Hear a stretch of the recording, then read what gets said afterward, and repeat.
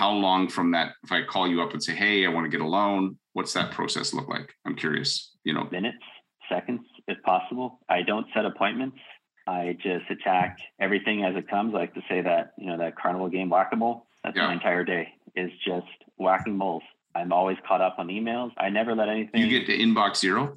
Yeah, I'm just relentless at keeping that thing at zero. And I say it's like every morning from like 6 a.m. to midnight, just running a gauntlet. And I love it. I love the intensity and the pace. It's insane. I think your work ethic is off the shizzle. Like, it's crazy.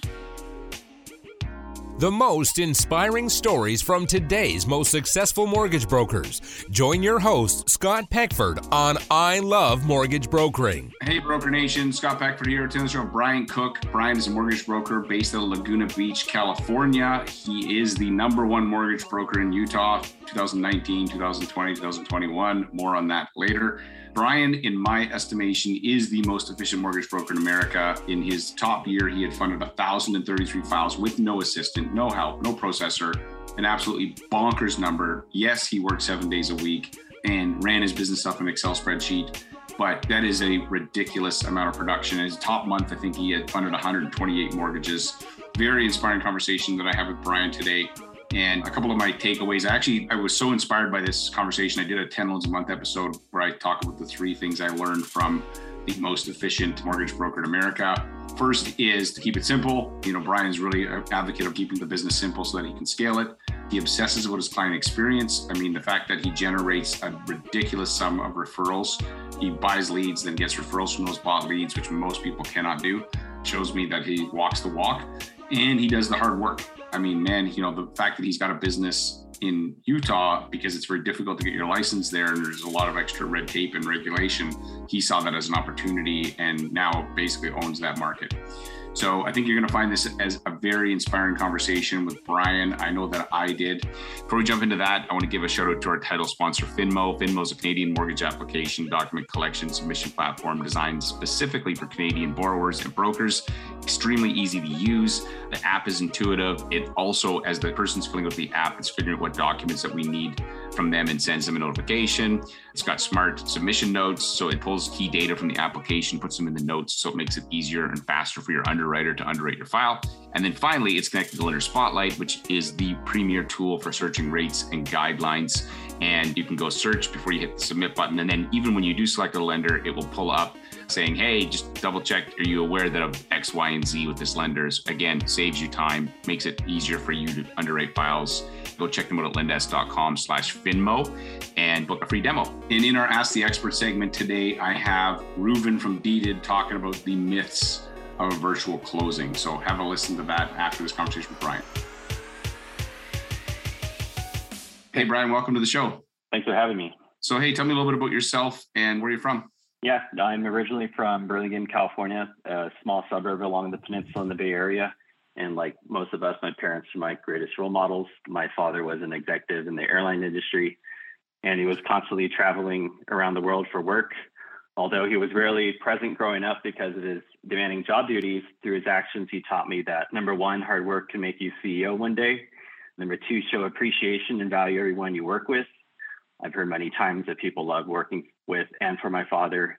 And number three, just be kind, be gentle, be generous, be easygoing, and good things will happen to you. I'm half Vietnamese from my mother's side.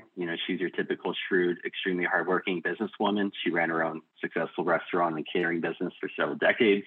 I watched her leave the house at 4 a.m. and came home at 10 p.m. So I had a lot of self-discipline as a child, kept out of trouble, was always focused on excelling at anything I chose to do. And growing up, the greatest lesson my mother taught me through her actions was you could have everything you want in life if you just work hard enough for it. So through both of my parents' actions, I learned the value and appreciation of being disciplined and working hard. I've also been fascinated with numbers and managing money since I was in second grade. After school, I would help as cashier at my mom's Asian seafood produce market in Millbrae, California.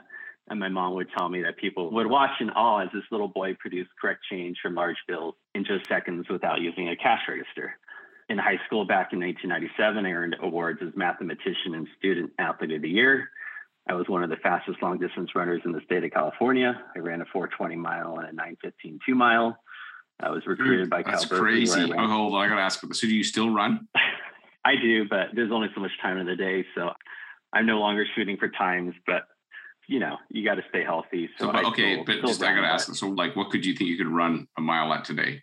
If you're just like, that'd be good if I can break 7 minutes, but my health has gotten the best of me. My legs and my knees are having a hard time holding up. But yeah, back in college, I ran on the varsity team for 3 years. And then I went on to run 16 marathons in 13 different states. So I'm still on a quest to run one marathon in every state. And a marathon, you need to have a lot of stamina and being able to roll with whatever comes your way. And I feel that same patience plays a valuable part in the loan origination process. Right. It's a marathon, not a sprint for doing the mortgage business. And so that's fascinating. Okay. So you sound like you have an amazing family. Like your parents sound very inspiring. So how did you end up in mortgages? Like what led you from running and all the other things you're doing? How did you get into the mortgage business? Yeah. So after graduating from Berkeley in December 2001, I was still living at home with my mom, playing video games most of the day. And by March 2002, she gave me. You got your degree. You're like, hey, Mom, I'm just going to go and play some video games. Yeah. No, I mean, we can get into my video game addiction a little bit later, but she gave me an ultimatum: go pick weeds in the backyard or go get a job. I absolutely hate doing house chores. Even to this day, it's the absolute worst. So I whipped together my resume and went job searching. With my fascination with numbers, I always knew I wanted to do something in finance, but mortgage wasn't my first choice. After my second year in college, I interned at an investment bank, UBS Paine Webber, and it just became clear that the financial markets just were not a good personality fit. So I graduated during one of the worst economic times of recent decades, right after the dot-com crash of 2000. Jobs for new grads were pretty limited. However, there was this company called Provident Funding back in my hometown of Burlingame that was hiring. So it was literally my first job interview, and I accepted the offer. I started as a reviewer, auditor of closed loan packages we purchased from other correspondent lenders, just making sure everything was included for sale to our investor. Definitely not the most glamorous position, but we all got to start somewhere. So you're basically, so I'm clear on this, you're underwriting a file in a way that's already been underwritten, but right. You're just making sure that everything is in the package that, would you do this on every file? So if somebody, because they typically put these loans in huge bundles of like 20 million plus. So do they actually review, or you just spot check them? We're just like, this is back in the day of manila file folders where you ship packages and you have to just scan through them, just making sure everything is in there, making sure that I's are dotted, the T's are crossed. But so would you check if an investor bought these loans, would they check them all or just like sample them? Just sample. No one's ever auditing everything. Is spot check and just. Okay. I would have figured that would have been a massive amount of work to basically look at those files. And interesting. It's not what I went to 4 years of college for. Right. That way. But it wasn't picking weeds. Hey, I learned a lot. Read every document that I would come across. So it was a good way to just. What's the most surprising thing that you learned from that job? I mean, it's as boring as it could get. It's like watching paint dry. You're like, there couldn't be any more boring. Okay, fair enough. So you started there. How did you go from that into now your originator? Yeah. I mean, your top originator in the state of Utah, which we're going to get to, even though you don't live there, which is hilarious. But we'll come to this in a minute. I worked my tail off.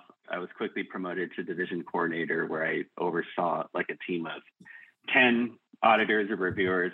After 6 months in my new managerial role, the company issued quarterly bonuses. I received $5,000, which I thought was way under the amount of work and effort and time that I put in, especially when many others in production roles, such as underwriting, received much more. I was putting in 12, 16, 18-hour days at times, and I just felt totally undervalued. So it's from that point forward, I knew I wanted to be in a position where I had more control over my pay based on the effort put forth. I learned about some of the commission paychecks the loan officers were receiving in our retention department, and then I immediately put in. You're like, wait a second. And so you basically, your mom and dad's work ethic, and you just applied that to that role, and realizing that this work, you're outworking your colleagues, but there's only so much pay you're going to get in that role. Like there's a cap on that. Yeah, I mean, the whole salary and glass ceiling, it's not good, but most people are just not willing to bet on themselves and go into an all-commission role. And it is what it is. But for me, for someone that's hardworking and has a strong work ethic, a salary position is not right. Right. Yeah, it doesn't work. Okay. So what was your first year like? So did you stay at that company or go somewhere else? Where'd you go from there? I stayed there too long. I stayed there for 14 more years. From 2002 to 2015, I was their top producing originator. I closed about 7,500 loans in total, or about 600 per year. That may seem like a lot of loans. It is, but I did have a lot of help. So after locking, I would immediately hand the file off to a processor to guide the loan through, but stay in communication as needed, to answer any LO-specific questions. Plus, the majority of the loans were refinances of past clients. So they were slam dunk deals. For the last 3 years there, I joined the purchase loan team to try to increase purchase loan business, and I was able to help increase it by about 200% per year. And then you became a mortgage broker. When did that happen, right? Well, so I finally got the courage to leave that cushy job. In 2016, I joined this purchase-centric lender called Movement Mortgage. They're one of the top producing purchase lenders. They still are in the country. Their culture, people, and marketing really captured me, and it was night and day compared to Provident. And then for the first time in my career, I actually had leaders who truly valued and cared about my growth, and they did all they could to make me successful through their servant leadership style. I do want to give a shout out to two individuals, James Frazier and Robert Sinehu. They were the market leaders for Movement in Northern California at the time. They made such a profound impact on my career and growth as a person. So since they cared so much about my growth, I began to look inwards for the first time ever. I had never read or listened to any self-improvement material or books in my life. I was just always a workaholic doing loans. My coworker introduced me to Darren Hardy, one of the greatest mentors for high achievers, and suggested I subscribe to his Darren Daily videos, where each weekday morning subscribers receive a new message or something to focus on that day, something to get your mind in the right state to crush the day, because our brain isn't naturally programmed to think of success. Our brain is always thinking survival mode first and taking the path of least resistance when it comes to making any choice in life. It just takes a concerted focus and effort to think of success. So I was hooked on personal growth. I was spending so much time each day absorbing every success quote and rewiring my operating system. I was so moved by his books, The Compound Effect and The Entrepreneur Roller Coaster, that I felt obligated to return the favor, investing in others in my sphere of influence. I was blasting personal development material all over my social media. I became a mini Darren Hardy. I mailed about 100 copies to people in my sphere who, raised their hand when they saw what I was doing with my life. I was barely writing any loans for Movement Mortgage. I just, was too fascinated with personal growth. And plus, I was frustrated over the inefficient process and higher than expected rates, which was a complete 180 compared to Provident. So after 6 months at Movement, I left to join Ethos Lending, who was run by a lot of my former colleagues from Provident. I was brought on to create a retail division, Agora Lending, and it was... So it was Ethos, is that a mortgage broker position, or was that like... That was a director of a new retail division. Okay. They were just all wholesale. So they brought me on to help prop up a retail division. And so that's where I met my business partner and CEO of Sunny Hill, Tyler Flora. In just a few months, we scaled the division to $100 million a quarter via the consumer direct channel. However, the systems and process to close a loan on the back end, like underwriting and closing, was an uphill battle in every file. It was just extremely difficult to close a loan. So one day after work, around April 2018, we were having drinks, and I said to Tyler, let's just start a mortgage brokerage and do this ourselves. So he was on board, and then he met our other business partner and Sunny Hill president, Ben Robinson, at a former employer, and had already helped him prop up Sunny Hill just a few months before with all the licensing and business formation. So we all met over coffee and joined forces in May 2018, and we were off to the races.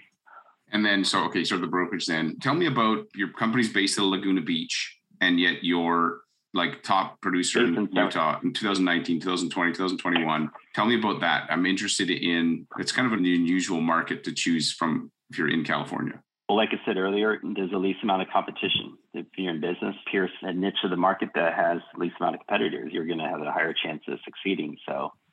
But why is there less competition in Utah? You told me, but I know our listeners don't, like we were talking before we turned the recorder, so I know the answer. But yeah, it requires an additional license as a mortgage company to get originated. There has to be a principal lending manager designated, and that requires 3 years of experience and 40 hours of additional education, taking additional tests. So these additional barriers of entry leads to less competition, leads to less consumer direct mortgage companies choosing to pick Utah. Because if you're consumer direct, you can originate a loan anywhere. Locality is meaningless. Right. It's not the business model of realtor relationships that majority of the industry is always fighting over. You zigged when everybody else zagged. You looked at a market. Have you ever heard the story where these companies, they got two shoe salesmen and they send them to this country, and when they get there, they go out and look and they say, hey, go out and see what you see. And they come back and the one guy goes, I can't believe it. Like, nobody here has shoes. This is going to be a terrible market. And the other guy's like, oh my gosh, this is an amazing market. Nobody has shoes. And in a way, that's what you've kind of done. You saw something that a lot of people saw as a negative. You're like, hey, oh my gosh, the extra hurdles, the regulation. You're like, well, hold on, they're not going to clear them. So if we do, we're going to have a competitive advantage in this market. Does that sound about right? Of course. Exactly. As a business, you always got to scan the landscape and, wherever you can make money, wherever you can succeed, why not do the extra work that other people aren't willing to do? But that comes back to the work ethic thing that we talked about. So then how did you acquire clients in Utah? So like, it's one thing to be like, okay, I'm licensed there, but then how do you get customers in a market that you're not in? So in the United States, and maybe you have this out there, you have these lead aggregators, like Zillow, we have those. Bankrate, mortgage rate tables, and you advertise. So it's a competition. It's like the price line of mortgages. I dominated it for all of 2019, basically. Number one placement, just writing loans at lower margins than everybody else. We're just better at executing and more efficient than, I think I'm probably the most efficient solo originator in the country. So I'm able to, write 3-4 times the amount of loans as your average person. So I just don't charge very much. And so mortgages are a commodity. I think anybody that doesn't have a good price is trying to sell other features to direct the conversation away from price, away from rate. But at the end of the day, it's the rate that's determining how much you're going to pay on a mortgage. Right. You were talking about the website. Was it Bankrate or who was you using for that? Bankrate. Right. And then, okay, so there was something else that you touched on that I thought was absolutely fascinating. Some people go direct to realtors. That's their business model. You can go direct to consumer, but you seem to have a knack for going direct to consumer, but then creating more business. So talk to me about I'm interested to know like what that looked like. So, break that down for me. Like you said something that you had bought a certain number of leads and then you closed Y, generated Z number of referrals, so that kind of thing. Yeah. So my customer experience pillars from day one were an extremely low price, fast closing time, about 18-day average, instant response, and extreme efficiency. Speed and velocity is crucial in our business. I get a client on the phone, I'm going to close them 60 to 70% of the time. People are not responding instantly to leads. Your conversion goes down by the second. This applies to any lead, whether it's a referral or a lead you purchased. So if you want to close more business, simply be relentless with your response times. Who cares what time of day or night it is? If they reach out to you, respond instantly. So I think people admire the hustle. In a lot of ways, I simply copied the Amazon model and applied it to mortgages. Or another analogy I like to use is look at Lamborghini, right? Ever wonder why Lamborghini cars don't have any advertising? The company believes in word of mouth. They've always stayed that way, and they believe it's the most effective marketing tool in their arsenal. This means if you create something greater than your competition, then the vehicles will sell itself. Lamborghini doesn't need to spend money in advertising because they have a product so desirable that people will share with others without any prompting from the company themselves.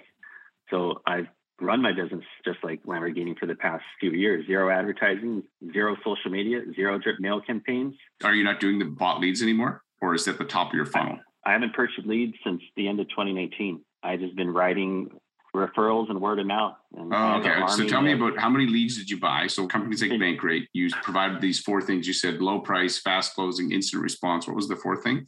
Extreme efficiency, instant response. Yeah. And then, how many leads did you buy? I bought 721 leads in 2019. I closed 280 or 40% of them. From that, I generated 316 referral leads, closed 193 or 61% of the time. And then in 2020, I closed 460 repeat clients. I generated 1,088 referrals, closed 635 or 58%. And then in 2021, I closed 399 repeat clients, generated 501 referrals, and closed 257 or 51% of them. Okay. Dude, this is crazy. So originally you bought the 363 or the 700, you generated 300 and some leads. So that's like almost half of them are giving you a lead. What are you saying to them? Is there anything that you're delivering on these things. Are you prompting them? Are you saying, hey, don't forget, send your friends and family? Like, I'm curious. Every funded loan, I send an email saying, hey, thank you for the opportunity. Thank you for the business. If you know any friends or family that are in the market, please share my contact information. But it's more the memory of working with me. Everybody always says I'm different. I respond instantly. They call me a robot. They call me a machine. I'm relentless. I just go above and beyond. I think how Amazon grew so fast is just obsession with the customer experience, delivering the best price in the industry, making it easy and efficient. I mean, that's what any consumer in any industry is looking for. You deliver a customer experience that's better than anything they've ever experienced before, you don't really need to do much. You create an army of they become your salespeople for you. So you basically, it's one. Exactly. Is there any other points in the process where you're reminding them about, hey, send me referrals? No.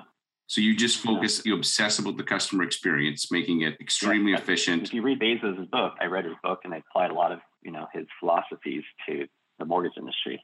Right. To my business. And so you generate a ton of referrals. And then for a long time, only up until recently, you got some support. But like, how many files would you be closing? And you have like literally not even a process or nothing. Like, it's just you, right? Like, you're reviewing the paper. Walk me through that. Yeah. I mean, the height of the refi boom, I closed over 100 loans for 7 straight months, 128 in 1 month, which is mind-boggling even to myself. When that happened that month, I was just, I adopted a mindset, and we can get into mindset later, but it's just, you have to be quick with your decisions. You know what you need to do. You know what decision you need to make. You just got to make it. You're like, give me an example. So one of the things I've noticed with top producers is they're very decisive. So it's between idea and execution, there's it's a very short gap. So is that what you're meaning in terms of once you know, hey, this is not a file, tell them no, or they're going to need to do X, Y, Z, tell them right away, or what do you mean? I'm very direct. I'm a straight shooter. I'm a master of my craft. I know everything. I don't need to go searching for answers because I am obsessed about absorbing every piece of content our industry has to offer. Any situation that comes up, I immediately know what to do. There's no waiting. Right, I see. So because you don't have to go look up answers, you don't have to like go problem solve something. You're like, hey, I see a problem on a file. I know how to solve it. You're going to need to do X, Y, Z. I face everything. Yeah. Yeah. I mean, I've done 10,000 loans in my career. I've seen everything. And it's that expertise that shines through for my clients. When you're dealing with a master of their craft. Right. There's a guy in Canada that sounds like you. His name is Jim Chalukas, and he has 2 people that work with him. He funds about 700 plus loans a year on average, but works Monday to Friday, 9 to 5. He runs a very efficient shop. So you sound like a version of Jim to me. And so you run your whole business off a spreadsheet as well. So what kind of tech to be efficient? So there's obviously a mindset piece. What's different about your process that you feel like helps you be more efficient? Just keep it simple. I mean, you can't replicate Excel, the flexibility. And should I show you my screen? Sure. Yeah. Nobody can see it on the call, but I'd be interested just to see if you want to click on the green rectangle, we can hit the share button. I'm interested to see this. How many columns across? So if you have a person's name, so like, let's say Bob and Sally, how many across is it that you typically have columns? Do you see it? Yeah, I do. Is this the craziest thing you've ever seen? I don't know. So then how do you know? Because I see different colors. So is that stuff that you're working on that needs attention and then like you're moving them along? Is that how that works? Yeah, the loans at the top are the ones that are nearing ready to close, highlighted in red. But basically it's anything in highlight is tasks that need to be done, or like different meanings for different color codes here. But I go through this every single day before I go to bed every night. I run through this and I make sure everything is where it needs to be on every file. So there's never any surprises. There's never anything that, slips through the cracks. Right. So this just requires an extreme amount of diligence and manual updating, but it's the only way you can stay sane and stay organized when you have a pipeline of, like, I'm dealing with over 100 loans right now, purchase loans by myself. Right. Locked loans in my pipeline. Right. Okay. So obviously you keep it simple. And I've heard a quote recently, which I love, which is simple scales, complex fails, which it sounds like what you've done. And was there anything else? So when that first inquiry comes in, how long from that, if I call you up and say, hey, I want to get a loan, what's that process look like? I'm curious, Minutes, seconds, if possible. I don't set appointments. I just attack everything as it comes. I like to say that, that carnival game Whack-A-Mole, that's my entire day is just whacking moles. I'm always caught up on emails. I never let anything. You get to inbox zero? Yeah, I'm just relentless at keeping that thing at zero. And I say it's like every morning from like 6 a.m. to midnight, just running a gauntlet. And I love it. I love the intensity and the pace. It's insane. I think your work ethic is off the shizzle. Like, it's crazy. So you deal with things as they come up as quick as humanly possible. When do you get time to like take care of your mental health and stuff? Like, how do you take a break? I don't really need it. I'm built different. I have a ton of energy. People know this. They say it all the time about me. I mean, the mental capacity to deal with what I do, but that took years of preparation and mindset that we all can handle more than what we think we can. There's always another level, even for myself. There's always another level that you can take. It's how bad do you want it? How bad do you want to, take that next step? So most people are going to get overwhelmed or start to feel pressure when they have more than, 20 loans. I don't feel any fear. I don't feel any stress. It's just I've trained myself to not worry about things that it's just not stressful to me.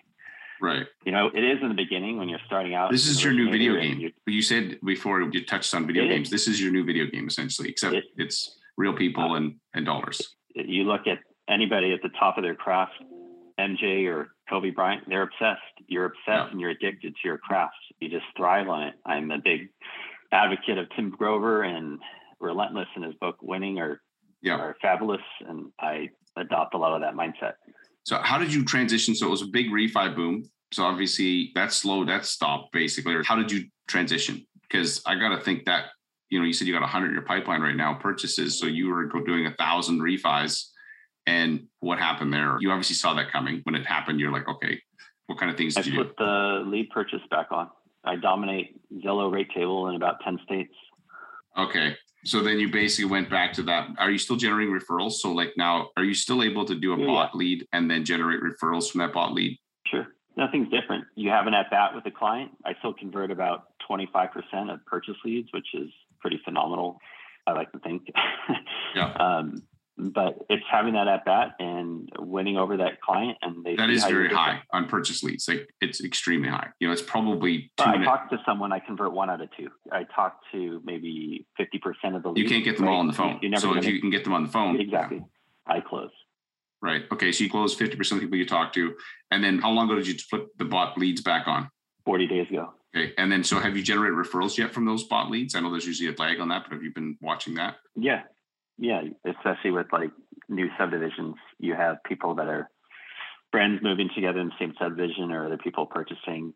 It just grows. It's the compound effect. You just got to be consistent and let, the eighth wonder of the world compounding do its magic. Right. And so how many days a week do you work? 7, no days off. Yeah. If you're funding, 1,000 mortgages at your peak there with no help, you had to be working 7 days a week. Like, yeah, the top of any industry, there are no days off. It's just a mentality. It's a mindset. You just accept it. If you want to be the best at your craft, you got to maximize your time. You sound like you said to your mom would go to work at 4 and come back at 10. So is that like, were you like your mom that way? Yeah. I mean, we are like our parents. Yeah. This is who we are. Can't really change it. What does your mom think of what you're doing in your mortgage business? Or your mom and dad? I'm curious. She's proud, of course, but yeah, her and my fiance, the one thing they want to look out for me is my health, right? Yeah. My dad suffered a stroke from overworking. So that's a weakness that I have. I think anybody that's doing what I'm doing, it's just, you're addicted to it. It's hard to put it down, hard to let it go. It's hard to put away the laptop. So you said you're addicted to video games. So tell me about that. Like, were you joking, or is that something that there was a period in your life where it was actually true for you? It is true. Back in college for a few years, I used to play this video game for 12, 18, 24 hours straight at times. It was this, one of those massive online role player. Which game was it? Called EverQuest. Okay, EverQuest. I've heard of it. Yeah. So for those that don't know, you create an avatar, you work to level up your character by killing creatures, and you go on these marathon raids with your other, they call them guild members. And I played on a player versus player server where you're basically fighting other players out there. So it's just very intense. You learn to be extremely nimble and quick and just a machine with the computer. Right. So I took a lot of those skills to originate. I'm just insanely fast with just bouncing around, multitasking. How many screens do you have? Do you run your mortgage business off? Do you just have one big screen? Do you use multiple screens? What is your setup like? Just 2. All you need is 2. Yeah. I think more than that, you're just spinning your head. You're showing off. You're like, look at all my screens. It's like you got a stock ticker. You don't need that many screens. You only can look at one screen at a time. So yeah, 2 screens is enough. Right. Okay. And then, so you're into this gaming thing. So that's interesting. So what do you think drives you now? What's the thing that's like driving you? Obviously you've made a bunch of money and you could, but what's driving you to continually still want to be better? I'm addicted to doing loans. I'm addicted to helping clients that reach out to me. I just have a hard time. I don't ignore people. I just feel this sense of duty to help people. I love originating loans. I love helping people. I love fancy stuff. I love nice things, and to support the lifestyle, I have to keep going. Right. Yeah, I bought a Lamborghini a couple of weeks ago. So yeah, which one? The Aventador SV. Yeah. Work hard and buy nice things. Take advantage of the skills that you have. And right. So, okay, this has been a fun conversation. You're very inspiring from a just energy and work ethic.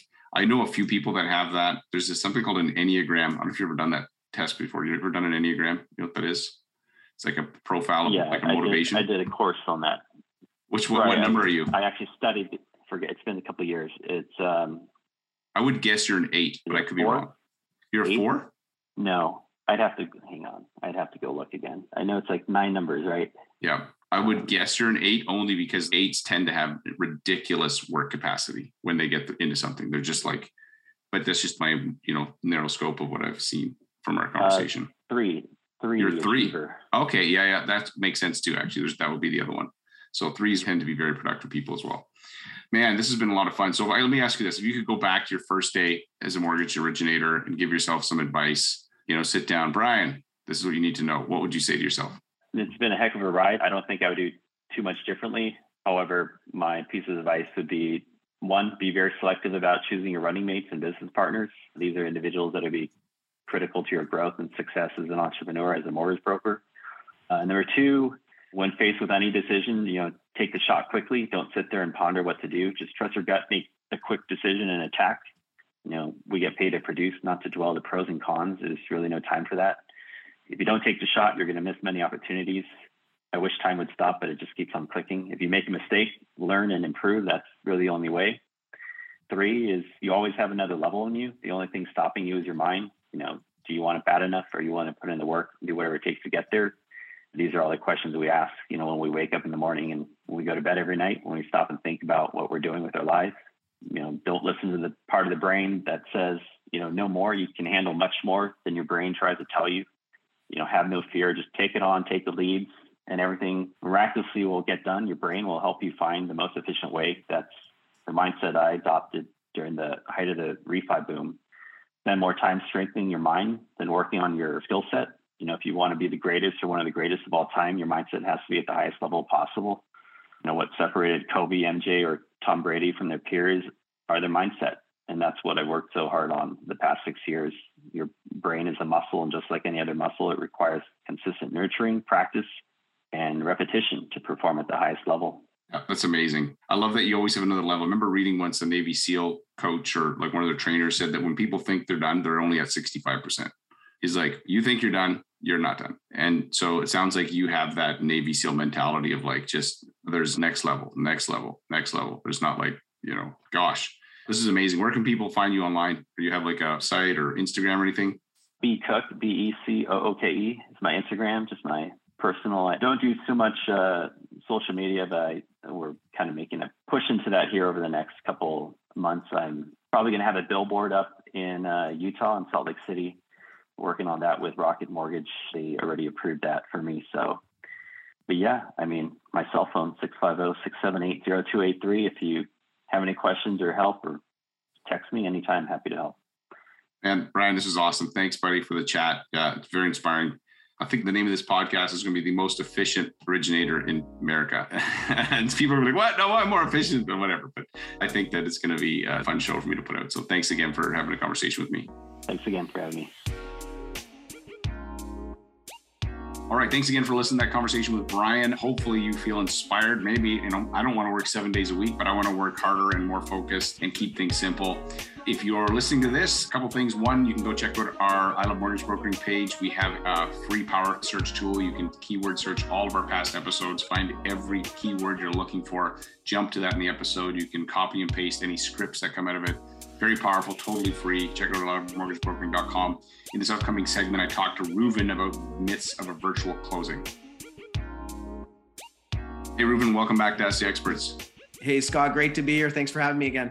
Hey, so today let's talk about the myths of virtual closings, because sometimes people I don't think they always understand exactly what that is. So why don't we dive into that? Yeah. So I think obviously virtual closing, maybe just a level set by definition, essentially means you're still going through a very similar closing process. The steps in the background are very similar. Where it differs is that the actual signing of the document. So, back in the day, even going back to pre-COVID, you used to have to go into a lawyer or notary's office, or if you're doing it with a title company, if you're closing with a title company, you have to go into the branch to sign physical documents in wet ink. Well, that legislation in most provinces has changed over the last couple of years, initially due to COVID. Since then, it's become permanent in a lot of provinces where you're able to close your transaction, essentially sign your documents virtually, which means you could do it from the comfort of your own home. You could do it from your office. You could do it, pulled over to the side of the road from your vehicle, essentially anywhere where you can get a device and an internet connection. You can, sign your documents. And it basically, uses a system to translate those signatures into officially recognized signatures. Legal, yeah, it's legal transaction. And it's actually, I gotta assume it's actually, because I did a couple transactions with you guys, and my dad did, and he's not tech savvy. And it feels to me like, because you have a recording of the whole thing, like it feels to me like it's more secure than just, you can't even do the he said, she said thing, because I don't know, it's pretty slick. Okay, so let's talk about how does it actually work? So explain that part to me first.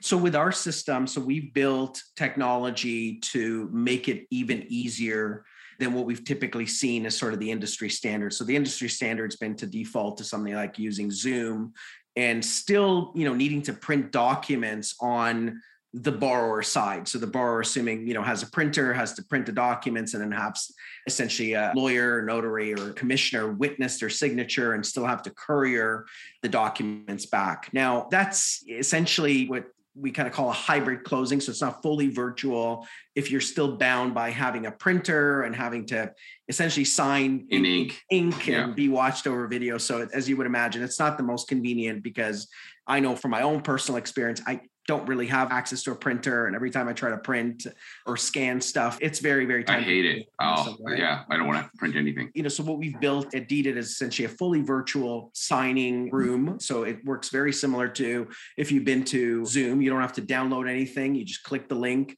Then you're essentially on live and recorded video stream with a lawyer or notary, walking through the documents on one side of the page, and then you sign the documents either on your screen, or you can use your phone as essentially a signing pad. So you would sign, That's what I did. I got a message. It's like, you sign on your phone, and then it just turned it sideways, and it was so easy because everybody's phone has touch enabled. So that was really slick.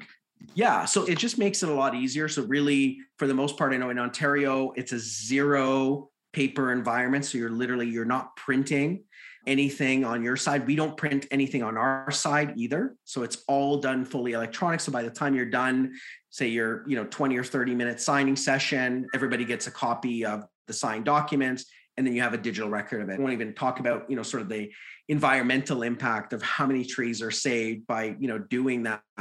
But also from a convenience perspective, of course, now you've got files where we've got multiple borrowers and co-signers, and they might be in different locations. So that means with this virtual signing technology, all we need to do is coordinate a time. Everybody logs in from their home. They could be on vacation, they could be in the office, they could be, walking the dog in the park, and then still get the transaction done. So, which leads us to the next real benefit is it's all about speed as well. So we had, I think you're aware of this, we had a closing last week in BC, and there were some delays, and the lender was requiring some sort of affidavit or last minute document from the buyers and was holding back on funding. Well, instead of going back and forth printing and getting that document, sent out again, or, booking those borrowers to come into an office to physically sign, that entire process took about an hour beginning to end, getting the document generated, getting the document signed. And of course, it made sure that deal closed on time and made a huge difference. Yeah, that makes sense. Okay, so is there some kind of sense that, virtual closings are just for young people, driving their Teslas? Talk to me about that. I've said to you, my dad used it, and, he's not tech at all. So tell me about what you're finding there. Yeah, so we really see a mix of people, and we see tech savviness, of course, isn't necessarily any more correlated to age, but let's call it for what it is. But ultimately, what we're seeing is it's not only for younger people. We're seeing people from all spectrums are adopting the convenience of it. And really, the experience is as easy as clicking a link. So if you've got someone, that, has been on a Zoom or FaceTime call and is comfortable doing that, I'd say they're a great candidate for a virtual signing or virtual closing. So it really doesn't take any more technology knowledge than that. You don't have to install software. You don't have to figure out, how to operate it. It really is fairly simple. And then we've got great people on our side that, of course, will help and support, coach them through it, walk you through. Yeah. Gotcha. You're right. So it's not an age thing. You can click a link. Yeah. Okay. So what are the myths or benefits of virtual closings? I think if we're talking about sort of, benefits to a broker, I think a lot of us have seen over the last couple of years with the pandemic, a lot of our customers have moved to different places. They're no longer, sort of within a 5-kilometer radius or 5-mile radius of our office. So the ability to be able to offer your clients a virtual option really helps you stand out as a broker, really helps make sure that your clients are getting great service. They're offered the convenience. Means that, now that people are traveling again, that they're going on holidays, they're not putting their life on hold because they've got a mortgage being renewed or refinanced or purchase coming up. The other big thing that I've mentioned before is really speed, right? We're in a changing interest rate environment. The market is very, very finicky. The media loves the negative headlines. Oh my gosh. I saw recently a post, home prices in Kelowna have lowered for the, first time in 21 months. You know how much they lowered? 0.01%. Like it was literally like the average home price. It was like people were then going nuts on the comments because they don't read the freaking article. Yeah. And it's just, oh, great. We're getting the algorithm to get our news site in front of people, but it's just garbage. But anyway. Yeah. Yeah. So that really, emphasizes the point when it comes to closing, speed of closing, especially those refis. Speed is of the essence because your clients are seeing, Scott, those same headlines that you are. And they're seeing, interest rates are rising. There's another announcement. They need a good sense of comfort. And, being able to wrap up a deal quickly is of the essence. So a lot of times, that signing appointment itself causes a lot of friction when you have multiple borrowers. You're trying to schedule, I'm not around this week, I'm out of town that week, we're traveling, we're working and so on. So that ability to get that appointment booked on a, Saturday night after the kids are in bed and get the documents signed so the deal can get funded is huge, especially in an environment where interest rates are shifting, where consumers are more frantic over the headlines and what's going to happen with the economy, et cetera. Yeah, I totally agree. One of the things we've been telling our agents is as soon as you have that commitment, get the appraisal booked and done. Because if there's any, and appraisers are a little bit skittish depending on the market you're in. It's not true everywhere, right? But so we're like, get those done. Again, speed does absolutely matter. So, okay, what are the sort of wrap this up with the virtual closing? So what are the kind of things people should think about? So ultimately, it's, as we've discussed, speed, it's convenience, but it's also an experience. Ultimately, one thing we have to always keep in mind that at the end of the day, every consumer just, is after an outcome. If they're purchasing a home, a mortgage is just a byproduct to get them to achieve that goal that they have, which is ultimately, put the keys in their hand. How do you leverage tools like virtual closing, for example, to make that experience a lot easier for your clients to get to that outcome, whether, they're refinancing their mortgage or they're purchasing, et cetera. How do you make that more frictionless? And again, virtual removes a lot of that friction from having to coordinate a meeting to, from fussing with your printer and trying to figure out how to, fit 11 by 17s and scan them back and couriers and things like that. People appreciate that frictionless method or the frictionless way. And last but not least, I think we all have that preconceived notion that, technology is only for the young and tech savvy. It really isn't. I think ultimately never hurts to ask the question to your client in terms of what they prefer and the option in front of them. Worst thing they'll say is, no, we prefer the traditional way. And that's absolutely fine. Everybody has a choice to make. And I think that pretty much covers the virtual aspect of closing a transaction. Right. I can tell you that when we did our transactions with you, Refine a Purchase, it was very, very slick. And then, as I said, with my dad, it was very cool. It was kind of cool to actually be the customer in the experience as opposed to from the outside. So that's another thing you guys should, if you are doing something with your own mortgage, try this service out. So I always like to kind of drink your own Kool-Aid, see what it's like. And then that way you can know what the customer experience is. So if you guys are listening to this, I recommend you go check out Reuven's company, Deeded. They're amazing virtual closing service. And I highly recommend them. They're fantastic. And you can find them at deeded.ca. Reuven, always good to chat with you, brother. And I'll see you on the next Ask the Experts. Thank you so much, Scott. Great to be here. Hey, thanks again for listening to me have a conversation with Brian as well as Ruben today. Hopefully you got a couple ideas to help you run a better, more efficient mortgage business. If you're an experienced mortgage broker and you're like, man, I need to up my game, we can help with that. Go to 10loansamonth.com. We've got an academy there with amazing coaches that all have a superpower, a special, particular set of skills that will coach you on that particular thing and help you grow your business. We only open it a couple times a year. Go to 10loansamonth.com. It's the number 10 to get on the wait list. And if you're a rookie, then go check out our rookie-to-rockstar.ca. We've designed an entire brokerage around helping rookies become successful faster than anywhere else in the industry. Go check that out. And thanks again for listening to this episode. This is an I Love Mortgage Brokering production.